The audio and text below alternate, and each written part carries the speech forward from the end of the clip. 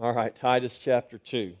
Let me read the first 8 verses for us this morning. Titus chapter 2, verse 1, "But as for you, speak the things which are proper for sound doctrine, that the older men be sober, reverent, temperate, sound in faith, in love, in patience. The older women likewise, that they be reverent in behavior, not slanderers, not given to much wine, teachers of good things, that they admonish the young women to love their husbands, to love their children, to be discreet, chaste, homemakers, good, obedient to their own husbands, that the word of God may not be blasphemed.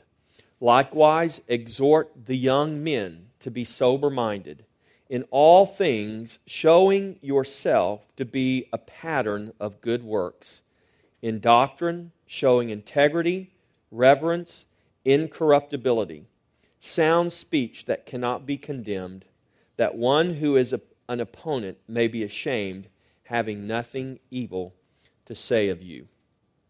So we're talking here, we began talking about discipleship last week, and here in Titus 2, we have this model of discipleship where Paul is exhorting the older men to exhort or encourage the younger men, and the older women to exhort the younger women. Speaking of that, next Saturday, we'll have Titus 2 men and Titus 2 women. So in your bulletin, there's a tear-off. So guys, we're going to meet here at 8 o'clock. We're going to have breakfast tacos, and I think actually we may do a little yard work. Brian McNulty is going to line us out, I think, on some things. And we'll get here, have some breakfast tacos. The ladies are going off somewhere to eat donuts or something. I don't know what they're doing. But sign up. Come on out, guys. Bring your sons, women. Take your daughters. And come out next Saturday here at 8 o'clock. We'll have some breakfast tacos, and then we'll fellowship together. And I will say this. There is a project that we're going to do coming up here sometime in the near future. Miss Bussey, who is quite elderly, she's not able to come to church. She lives on Booth Street, and she's got a huge pecan tree in her backyard that is dead. And there's concern that it could, in a windstorm, fall onto her house. So we're going to schedule, and we'll probably plan on doing this. Maybe next Saturday we'll kind of get all the guys together and schedule a time. And one Saturday morning, we'll just all converge on her house. And some of you guys that have experience, and some of you guys that are experienced lumberjacks, y'all will make sure that us non-experienced lumberjacks don't poke a hole in her roof, okay? And we'll have a great time. So we'll be a blessing to her. And so just kind of give you a heads up, that's going to be coming up here sometime in the near future. So next Saturday, come on out, men and women, and let's come together and live life together. Amen? All right, so here in Titus chapter 2, this is what Paul is talking about, this model of how we live life together. We call it a model of discipleship. And so we see in this that discipleship's not a formula. It's really a lifestyle. Paul is not talking about a formula here. He's not giving us these steps to follow. He's saying this is how you live life together. Older men, live life with the younger men, exhort them, encourage them. How do we do that? Notice in verse 1, he says to Titus, "But as for you, speak the things." So we do this through our words. Even right now, as I'm speaking to you, this is facilitating discipleship. But this is not what discipleship is totally and completely about. This is a part of it. But if this is the only part of discipleship that you ever participate in, then you are going to be really lacking. But so we see this word, speak.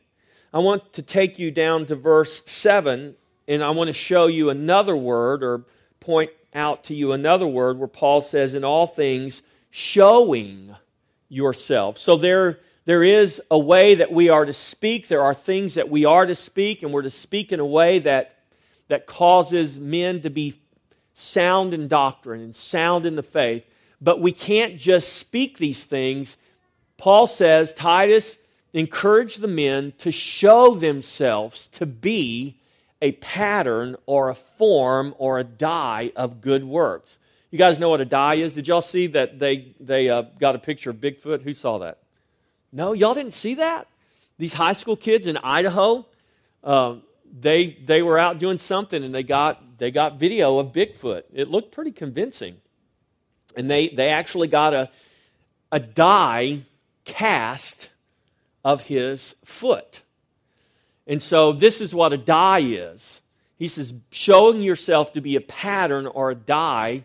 This is what, okay, we're going to take a cast of your life, and this is what you're to show these younger men. Your life is not to just speak, but it's to show them what a true disciple is, what a faithful follower of Christ is.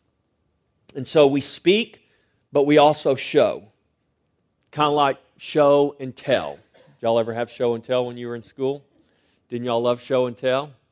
So show and tell is much more effective if you can what? Tell and show, or show and tell. So this is what he's saying. He says, speak, but also show. Show and tell. Talk it, but also walk it. Live it. And so it's not a formula, it's a lifestyle. Life is organic.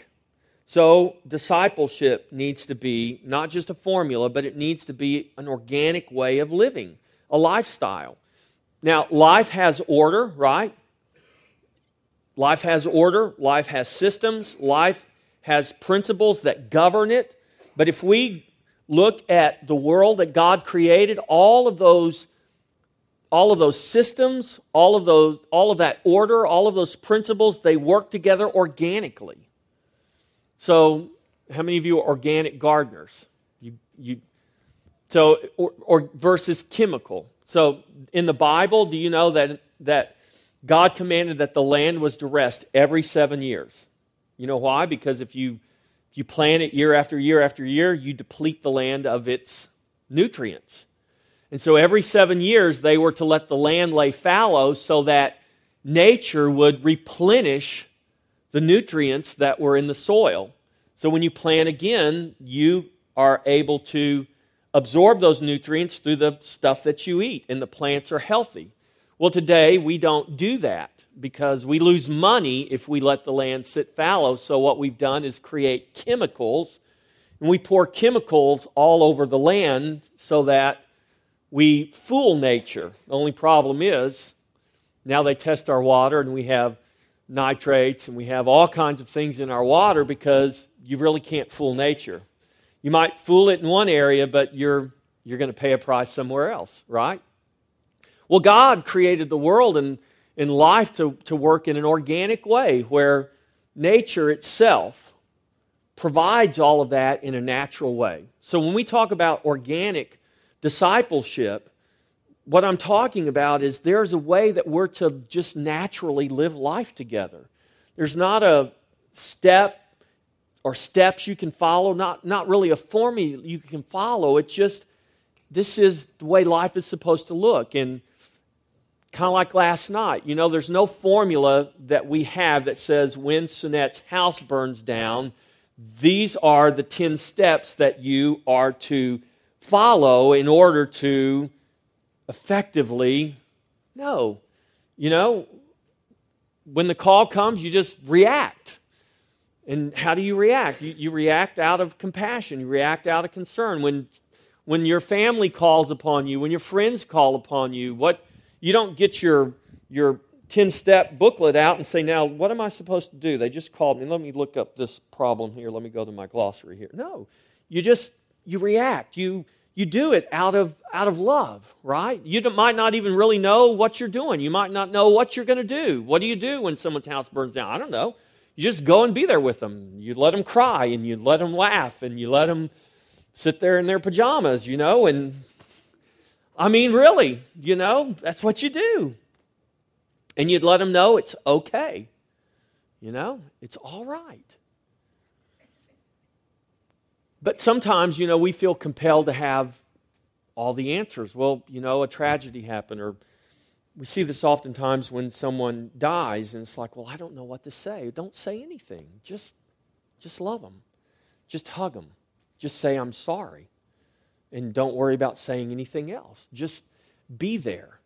So it's not a formula, it's a lifestyle. So the model of discipleship is far less about a formula and far more about the natural process that takes place as we live life together in the context of our faith in Christ. So we're going to look at three aspects of this, three areas. We're going to look at the family, we're going to look at the church, and we're going to look at the community. And we're going to look at this in a certain way. So the foundational model of discipleship, I believe, begins in the family. If we don't have discipleship taking place in the family, it's going to be hard to have it taking place in the church. Because if we're only counting on what we can do for 2 hours on a Sunday morning or 2 hours on a Wednesday night to affect discipleship, but it's not happening at home, that's kind of the problem in our school system.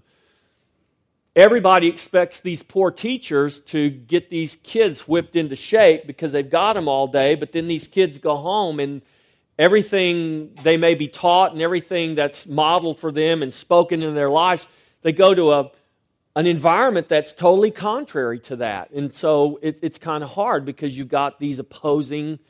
Well, that's kind of the way it is in church. If we don't have these things being lived out in the family first and foremost as the foundation, then it's going to become very difficult to affect that through a church service or through a program. So the foundational model of discipleship begins in the family. Husbands, fathers taking their place as the head of the family. Guys, you do know that's your role, right? You are the head of the home. Not because Pastor Jeff says that, but because the Scripture declares that. You are the head of the home. You're to love your wife the way Christ loved the church. And if you do that, then she's not going to have a problem submitting to your authority. So we have fathers leading. We have both parents training up children in the Lord. We have fathers and mothers both teaching by what they speak, but also by what they show. Leading, teaching by example through a lifestyle of faith. Does that mean, parents, you're perfect? No, because we're not perfect, right? And it's okay to let your kids know you're not perfect. So don't try to be perfect. Just be honest and be transparent and say, hey, I'm not perfect. No one is. So we don't use these things as an excuse, as a cop-out. So we live this, we model this by example. So the family is established in truth, living and growing in Christ. So here's what a lot of people say. I've actually had people say this to me as we dialogue about some of these things. And so people say, well, I know I was carrying on a conversation online with someone, an extended conversation at one time with someone that lived in another state. And this person asked me, he said, well, are you a Christian?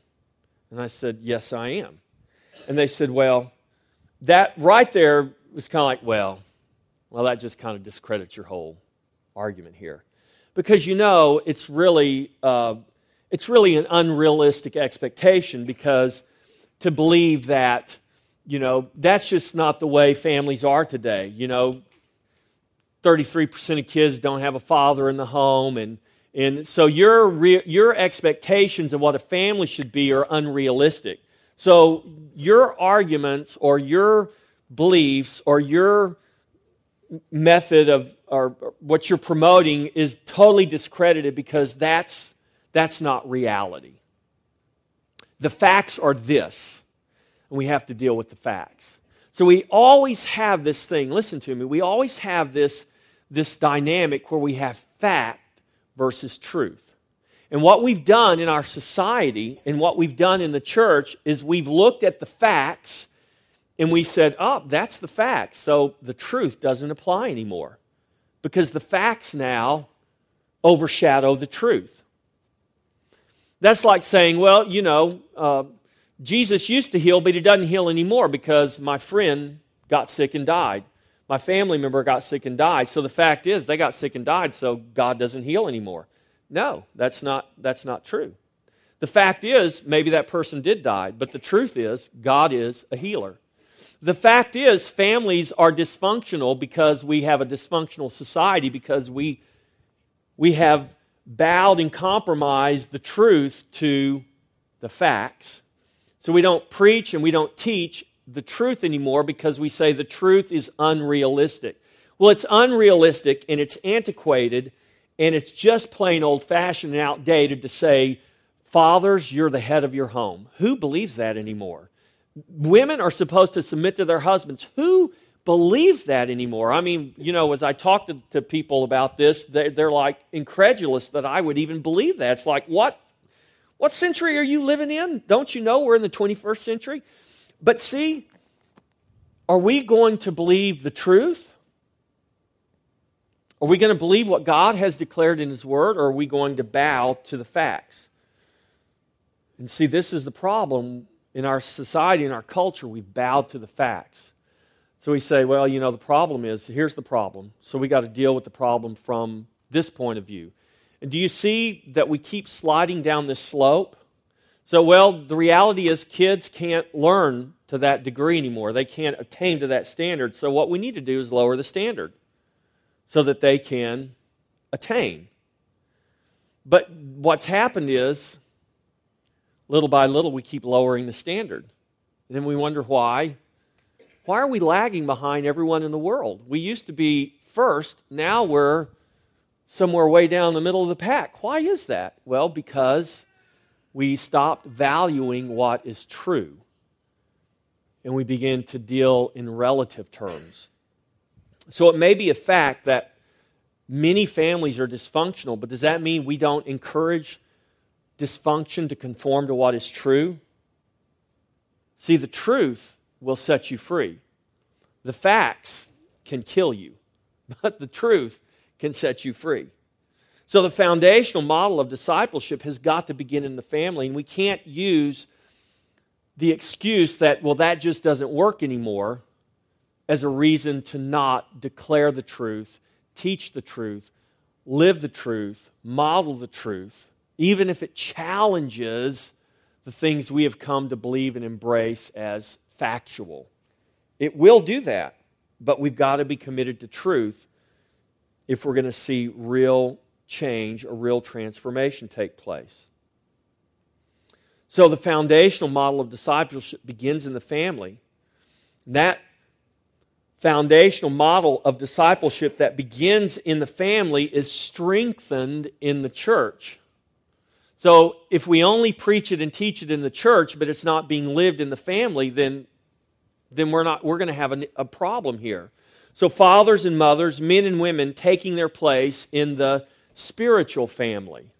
So we're not here to get into everybody else's business, but we are here to be an example or a model. There's that little baby right back there, my little grandson Noah. He's not even old enough right now. He doesn't understand what discipleship is, but he does understand what love is. He does understand when someone gives him attention. And how do I know? Because I can see the smile on his face. If you go up to him and you talk to him and you give him loving attention, he responds in kind. Now, he doesn't know about the theology that we're talking about, and neither does any of the children at that age. But if they grow up in an environment where the interaction and the example that they're experiencing, that they're living, that they're seeing, that they're interacting with is rooted and grounded in the truth, then what are they going to grow up believing? What are they going to grow up knowing? What are they going to grow up in turn living and manifesting through their own life? They're going to end up growing up living and manifesting whatever has been their environment around them. So this is where, when we say it's strengthened in the church, families, moms and dads, men and women taking their place in the spiritual family, working together, training up spiritual children in Christ. And we say spiritual children, we're not talking about just little babies who aren't even a year old yet. Spiritual children may be someone 51 years old who just came to faith in Christ. That's a spiritual child.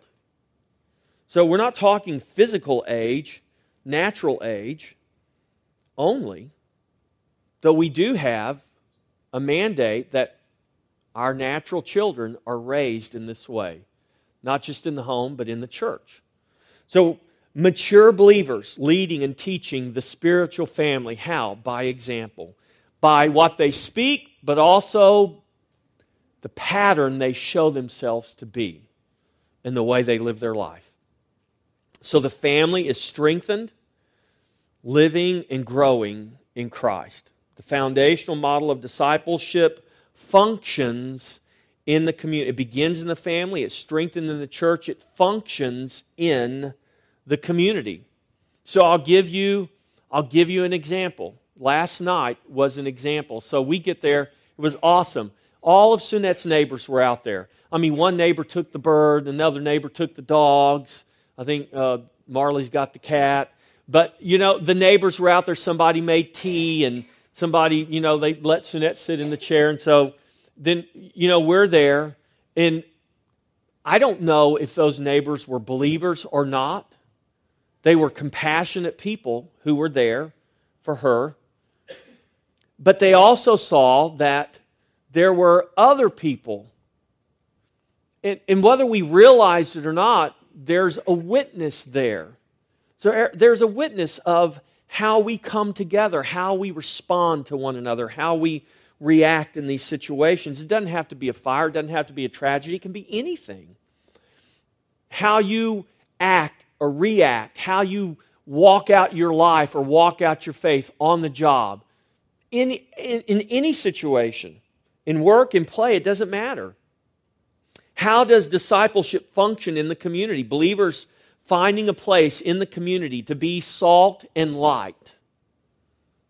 So as we interact with the firemen and the fire chief last night, they're like, okay, well now who are you? Well, I'm her pastor. Are you her family? Well, we're her spiritual family. She doesn't have, this is all the family she has, so, we're her church family. Well, that's a witness. And so people in the community, we find ways that we're not even looking for. There's ways for you to be salt and light where you're not looking to be salt and light. You just all of a sudden find yourself in a situation, and guess what? You're salt and light. And you are being a witness to the community. Believers functioning in the community, manifesting the life of Christ. Believers embracing opportunities to lead and to teach by example. And when we do that, we see the family functioning. Your kids functioning in school as disciples of Christ. Your kids functioning with other children, with other families. Or mom and dad, you functioning as what? As salt and light as you interact with others in the greater community. So this is the model of discipleship. It's not just in the family. It's not just in the church. It's in all of these, because all of these are interrelated. So as I was thinking about this, and I have family, church, and community, my temptation is to just make this like a little cycle. It cycles through these areas, but that's really an incorrect picture. So it's really more of an ecosystem. It's not the cycle of discipleship, it's more the ecology of discipleship. The definition of ecology is the study of the relations that living organisms have with respect to each other and their natural environment. The relations that living organisms have with respect to each other and their natural environment. Composition, distribution, amount, number, how things change, how things react. This all happens in an ecosystem. Think about your garden at home. Someone asked me how my garden was doing. So my garden is growing My very small garden is growing, and my tomato plants are about that big, and I've got, green tomatoes about that big on there. Well, how did that happen? I mean, I wish I could draw you a picture. If I had a whiteboard, I'd draw you a picture. But if you just think about a tomato plant, think about a plant. What happened to make that tomato plant live and grow and be fruitful? I mean, there is an interaction going on. There's sunlight hitting it. There's rain hitting it. There's nutrients being sucked up from the soil into the plant. There are bugs that are flying around and pollinating the little flowers that became the fruit. There's this interaction. There's photosynthesis taking place, and the plants are producing oxygen that we're breathing. So there's all of this give and take that's taking place. This is really the way discipleship is. See, when we think of like a cycle, it's too linear, it's too simplistic, it's too much in a straight line. That's what I say, this is not about a formula. You can't script someone's house catching on fire. You can't script the tragedy, or you can't script the great news of Dave and Sherry or grandparents. I mean, what a joyful occasion. I mean, it's everything that happens in our life. It's the joyful moments, it's the tragic moments, it's the laughter, it's the pain, it's all of that. How we live life together. It's the give and the take. It's not just this neat, linear, simplistic cycle. It's everything. Who we are in Christ touches every aspect of our life. It affects every aspect. It's touched by every aspect. The things that happen around us influence us. God uses them. God uses them to work in our lives. Say, well, how would God use a fire to work in someone's life? Well, I promise you, He will. He absolutely will. Just like God's going to use a grandbaby to work in someone's. It changes your life. These things change your life. But do we believe and do we trust that God is the one that's in control? And if we trust Him, God will take these things, even the hard things, and He will change our lives for good. This is all part of what I'm talking about. So discipleship's not this neat little package. It's truly more likened to this system of life. When we talk about family and church and community, discipleship doesn't flow in a neat line between those things. Discipleship flows in and out. It flows between, around, beneath, above, to, and from. This is the way discipleship works. This is how we learn and grow in the knowledge of Christ. So, as we grow up in the Lord, becoming and making disciples with one another, the ecology or the culture of discipleship is sustained in and between the home, in the church, in the community. That's His life manifested, multiplied, and as Ephesians 1:23 says, Him filling all in all. So God wants to fill the world around you with His life, the manifestation of His life, of His love, as you walk through this world. As you experience tragedy, as you experience the heights of joy, whatever it is, God is working through and in these things. This is the increase of His government and peace that we call the kingdom of God. And so what we're tempted to do is to take this institution called the church and take the programs and take the professional personnel. This is what the pastor does. This is what the church does. I don't do this anymore. So what's happened is in the church is the same thing that's happened in our culture. Why don't parents educate their kids anymore? I'm not talking about you keeping your kid at home and homeschooling him. I'm saying, why are so many parents totally dependent upon the system to educate their kid instead of recognizing that the system only supplements their education?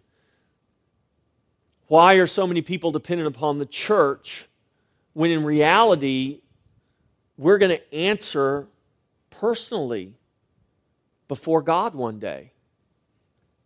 I have a responsibility as your pastor to equip you for the work of ministry. But you have the greatest responsibility to become a disciple, to grow in the knowledge of Christ. What I'm doing is only supplementing that, is only reinforcing that, is only encouraging that. And so the church was never meant to take or to undermine the responsibility of fathers and mothers, of families to disciple and teach their own children. Marketing can grow a church in number, but it will never transform a life. Programs can draw people, but programs will never change a person's life. So there's a reason we have air conditioning in here, because we want you to be comfortable, because you're more likely to come with air conditioning and comfortable chairs than not, right? But there's a line that we can't cross.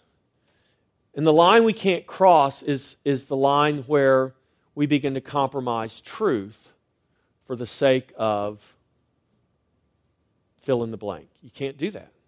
We can't do that. So the church is not an institution, but a living organism. The church exists to maintain a flow of life between the members of the body and the head, who is Christ.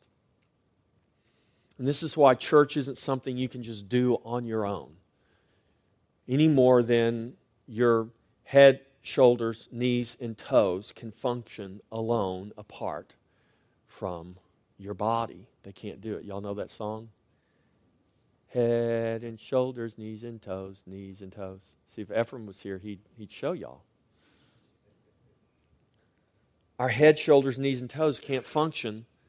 They weren't created to function apart. They were created to function joined to one another in the life that flows through our body from Christ, our head. So we're created to function as one body joined together in His life. Christ is our head. We are His body. And this is who we are. Listen, this is who we are whenever we come together doing whatever it is we do. So if we go to Miss Bussey's house and cut a big tree down, we're being the body of Christ together. We're functioning as the body. We can come next Saturday and eat breakfast tacos together, and it doesn't appear as though we're doing anything very spiritual. I mean, what's spiritual about breakfast tacos, right? What's spiritual about cutting down a tree? Maybe nothing technically in and of itself, but the way we live life together, the things that we do, it can be very spiritual. It is very spiritual if we understand the reality of who we're called to be. So the nature of discipleship is organic. So our children don't learn their behavioral traits because we sit down and teach them how to exactly behave, right? They learn by watching and observing us in their own behavior. In the book of Exodus, the Bible talks about the iniquities of the fathers being passed down to the third and fourth generation. That word iniquity is not the word sin. The word sin is a different word. And so, dads, if you have anger issues and you demonstrate those anger issues before and to your kids all of their lives, guess what your kid's going to grow up with? He's very likely to grow up with an anger issue. This is the iniquity. That word iniquity means the perverse character. It speaks of the character of a person. What character you model is the character that your child is going to learn. So, Dad, if you have anger issues, more than likely your child is going to have anger issues. This is why things like physical abuse, spousal abuse, child abuse, divorce, these are generational, because these are learned behaviors. They're modeled. This is what you're modeling. And this is why Paul says, speak and show yourself. Don't just tell. So, Mom, if you're impatient, guess who's also going to be impatient? Your children will. So you can teach your children to be peaceful and patient all day long, but here's the reality. If you're not living it and modeling it yourself, your empty words will produce what? They're going to produce frustration and rebellion in your children. And this is why the Bible says Discipleship is not just about telling, it's show and tell. It's show and tell. We learn from one another as we live with one another, as we interact with one another, as we are in relationship with one another. As we live life together, we should be opportunistic in those teaching moments, those spontaneous times when we have the opportunity to impart truth or life lessons or simple skills in a very natural and spontaneous way. There's a way we can be both spontaneous and purposeful. Amen? Growing and living in family is the place we learn most, whether we realize it or not. So we're talking about family being the foundation of discipleship begins in the family. It's in the family that we learn our most valuable lessons. It's not through special events or special programs. Those are exceptions. We learn through living life. We don't send our kids to fork and spoon school. We don't send them to eating utensil day camp to learn to use utensils to eat.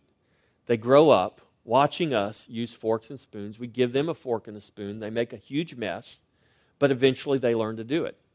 There's no day camp. There's no book you can read, 6 easy steps to your child mastering the fork. No. But that's what we want to turn church into. That's what we want to make discipleship, and that's not what it is. That's not the biblical model. It's us living life together. It's messy sometimes. Ecosystems are messy. It's messy, but it works if we're patient. How many of you planted your tomato bushes? You know, you went and you bought them, they're about that big. And about 3 weeks later, you went and you cut them down because you didn't have any red ripe tomatoes. So I waited 3 weeks. They didn't give me anything. So I pulled them up, threw them in the burn pile. Why didn't you do that? You say, well, Pastor Jeff, you got to be patient. Why can't we be patient when we talk about spiritual things? Why can't we see the big picture and understand how God is working in everything? So we'll let our tomato plant sit there until, it becomes obvious, these things ain't going to produce any fruit. Why aren't you pulling them up? Well, I'm still hoping that maybe in the fall, they'll come around. Okay. But why can't we do that with one another in terms of walking out our faith and living out our faith with one another? That's what the Scripture calls us to do. This is what we do as family. This is what we do in families. There's a reason, parents, you haven't cut off ties with your kids, that you have endless love and patience with them. Why? Because they're your children and you love them. We are the family of God. This is what we're to model and demonstrate to the world around us. And the world around us say, man, look at those Christians. They are something else. Not because we tell them we're something else, but because we demonstrate, not only with our words, but how we show ourselves to be a pattern of good works. So it's in living life every day, the good, the bad, the ugly, the easy, the challenging, the mundane, that we learn the skills we will need most in life. Purposefully and organically doing this with one another in faith is what the Bible calls discipleship. It's in normal daily life that our greatest spiritual, intellectual, and emotional education takes place. This is where truth is applied to where we live life. You can read all the books you want about how to do all of these things, but you're never going to know how to apply it until you actually do it. You can read the manual about how to replace the radiator on your car, but you're never going to really learn how to do it until you actually get out there and skin your knuckles and strip some bolts and break some things. And then when it's all said and done, after you've cursed having to be your own mechanic, but when it's all said and done, hey, I replaced the radiator in my car. Dave knows about that. Dave went to St. Louis with us one time, and we had to replace the radiator in the car in the parking lot of the apartment that the boys were living in. It wasn't fun.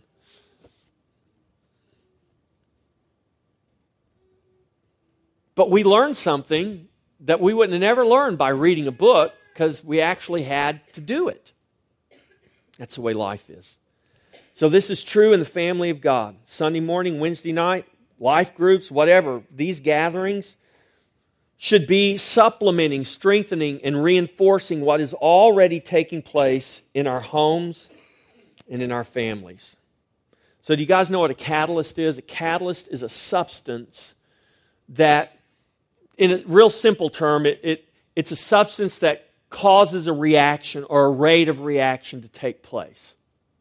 And so families they are a catalyst for discipleship. They must be. Families must become a catalyst of discipleship. The more families are committed to discipleship, the greater the rate of reaction called transformation will be. We wonder why our society, why our nation is in a mess, and we think if we put a different guy in the White House, we're going to fix it. We vote everybody out of Congress and put all new people in there, well, our problem's going to be fixed. No, it's not. Because the problem's not up here, the problem is down here at the ground level, at the grassroots level. We've got a disease at the grassroots level. And if we don't deal at the grassroots level, we can dress the top of this thing every 4 years, every 2 years, and it's not going to change. So where do we address it at the grassroots level? It begins in the family. So this is why families have to become a catalyst for transformation. Families must begin to seek opportunities to interact with one another in the home, with other families in the church, with those in the community, for these important reasons.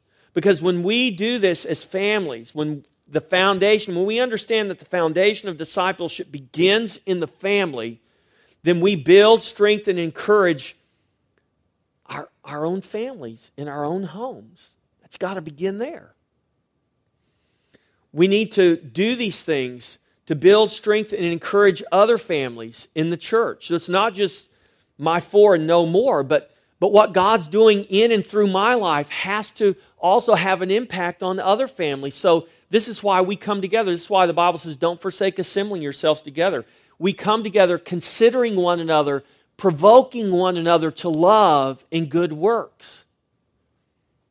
We're going to go have a meal together in a few minutes. And EJ said, please don't forget to tell them, go over there, sit down, just chill out for about 10 minutes. It's going to take about 10 minutes to get the bread and everything ready so it's nice and hot and ready to go, okay? But we're going to go over there and we're going to have a meal together. Not just because we're hungry, but because it's an opportunity to build a relationship, to fellowship with one another. So, to build and strengthen and encourage other families in the church, to build and strengthen and encourage other families in the community. You know families around you, families you live by, families you work with, families you're in clubs with. Your kids go to, whatever, they play ball or they're in sports or they're in karate or reading group, whatever. I mean, there's other families that we associate with. How do we touch those families? How do we reach those families? Well, it's got to begin by us being an example, modeling, not just telling them, well, if you don't believe in Jesus, you do know you're going to go to hell, right? I mean, that's not really the way to do it. They do need to know that if they don't trust in Jesus, they will not have eternal life. There's a way to do that. It can't just be our words, though. It must be our words, but it must also be how we live our life, how we model that. How do we model our own trust in Christ? So we do these to create, through obedience, a culture of biblical discipleship. This creates an environment of ongoing and pervasive spiritual transformation that will eventually spill over into our communities. Is it going to happen quickly? Absolutely not. This is why James says, be like the patient farmer who waits and endures, knowing that when the former and the latter rains come, eventually it will come. Or what Paul said to the Galatians, let us not grow weary while doing good, for if we do not faint, if we do not lose heart, we shall reap in due season. The problem is we lose heart, we faint, and we compromise truth based on the facts around us. And then we wonder why we're not reaping a righteous harvest. We are reaping the whirlwind is what's happening because we've sown to the flesh instead of to the spirit.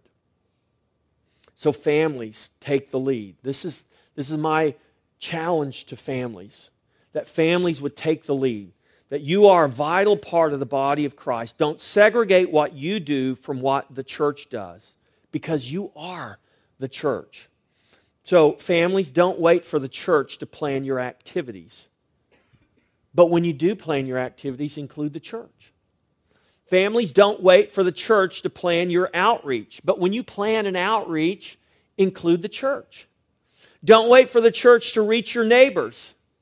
But when you reach out to your neighbors, understand that you are being the church. Don't wait for the church to reach and disciple your family. Parents, don't depend on the church to be the greatest spiritual influence in your child's life. You, parent, must be that.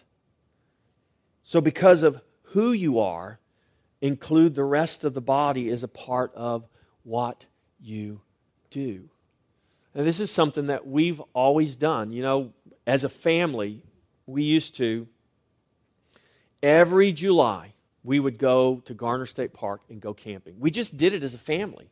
It wasn't necessarily a church event, but you know what? When we would plan to go camping as a family, us and another family, us and the Bennetts would go every July. We'd go camping. But you know what we would do? We would invite. We'd say, hey, you know, we would just invite anyone that could come. You know, or kids. There would be kids, and we would invite those kids, and we'd say to the parents, hey, you guys are welcome to come too. You know, oftentimes the parents would just send the kids. But what I'm saying is, you know, that wasn't necessarily something that was put on the church calendar. This is a church event. No, this is just what we do. We're a family that goes camping, and when we go camping, hey, anybody's welcome to come along. So we don't go out there with the purpose of, we don't have a schedule that says, okay, you know, at 8 o'clock in the morning we're going to have devotion time and we're going to have, no, we don't do that. We just go camp. We have fun. We hike. We swim. We tube. We act silly. We are goofy. We build a fire at night. We just do fun things.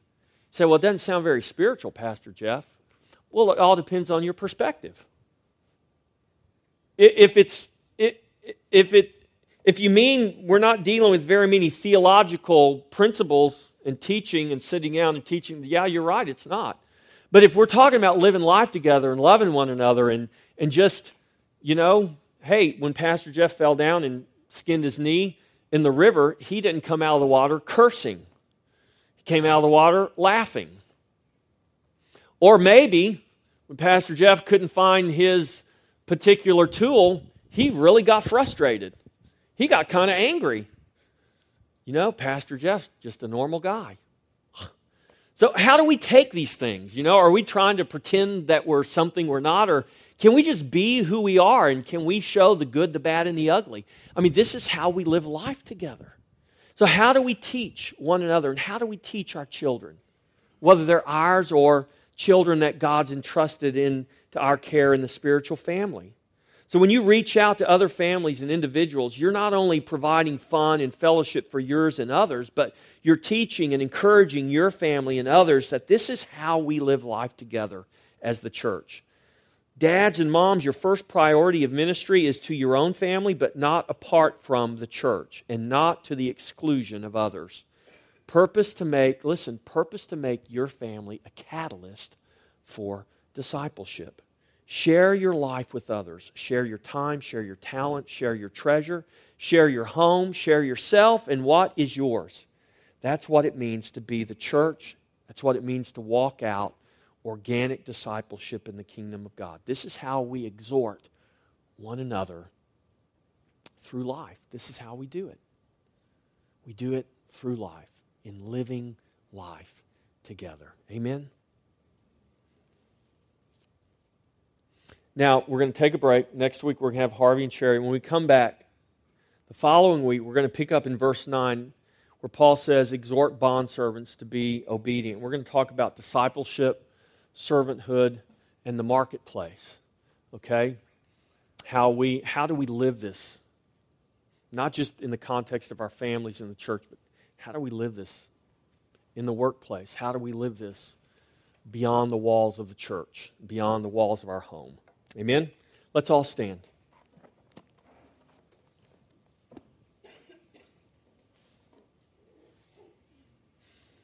I gave you a lot. I pray you heard what I had to say today. Families, I would encourage you. Pray about how God would use you as a catalyst of discipleship. First, in your own home, but how God could use you to touch others, other families in the church, other families that you have been given opportunity to be in contact with in whatever capacity. Father, we thank you that you, in your grace, Lord, have saved us. Lord, I pray, Lord, for every person here that has put their trust in Jesus Christ, has become a child of God, every individual, every family represented here, God, that you would cause us to understand that our commission, our mandate, is to make disciples. Lord, we can't make disciples until we become disciples. That doesn't mean we have to master everything and be perfect in everything, but Lord, do we have a heart? Do we have a heart to follow Jesus? Do we have a heart to take up our cross daily and follow you? In the good, the bad, the ugly, the hard, the challenging, in the midst of our greatest joy, and the beauty of all that's around us. Lord, do we have a heart to follow you? And as we do, God, I pray that you would show us how to not only tell that to others, but more importantly, God, that you would help us learn what it means to show ourselves to be a pattern of good works, to be a disciple in the way we live our life. Lord, that we would trust you, that you would work by your Spirit, that we would open our mouths and boldly proclaim the gospel of Christ, that we would not fear men. Lord, we don't need to be offensive for the sake of being offensive, but that we would never compromise the truth, that we would open our mouths and speak with boldness the Word of God, and watch the power of God work through the gospel to bring transformation to people's lives. Father, help us. Help us, Lord, to live that. Help us to be a catalyst in this community for real transformation in the hearts and minds of people. Be glorified in your body. Be glorified in your church. Be glorified at Christ Fellowship and in our lives.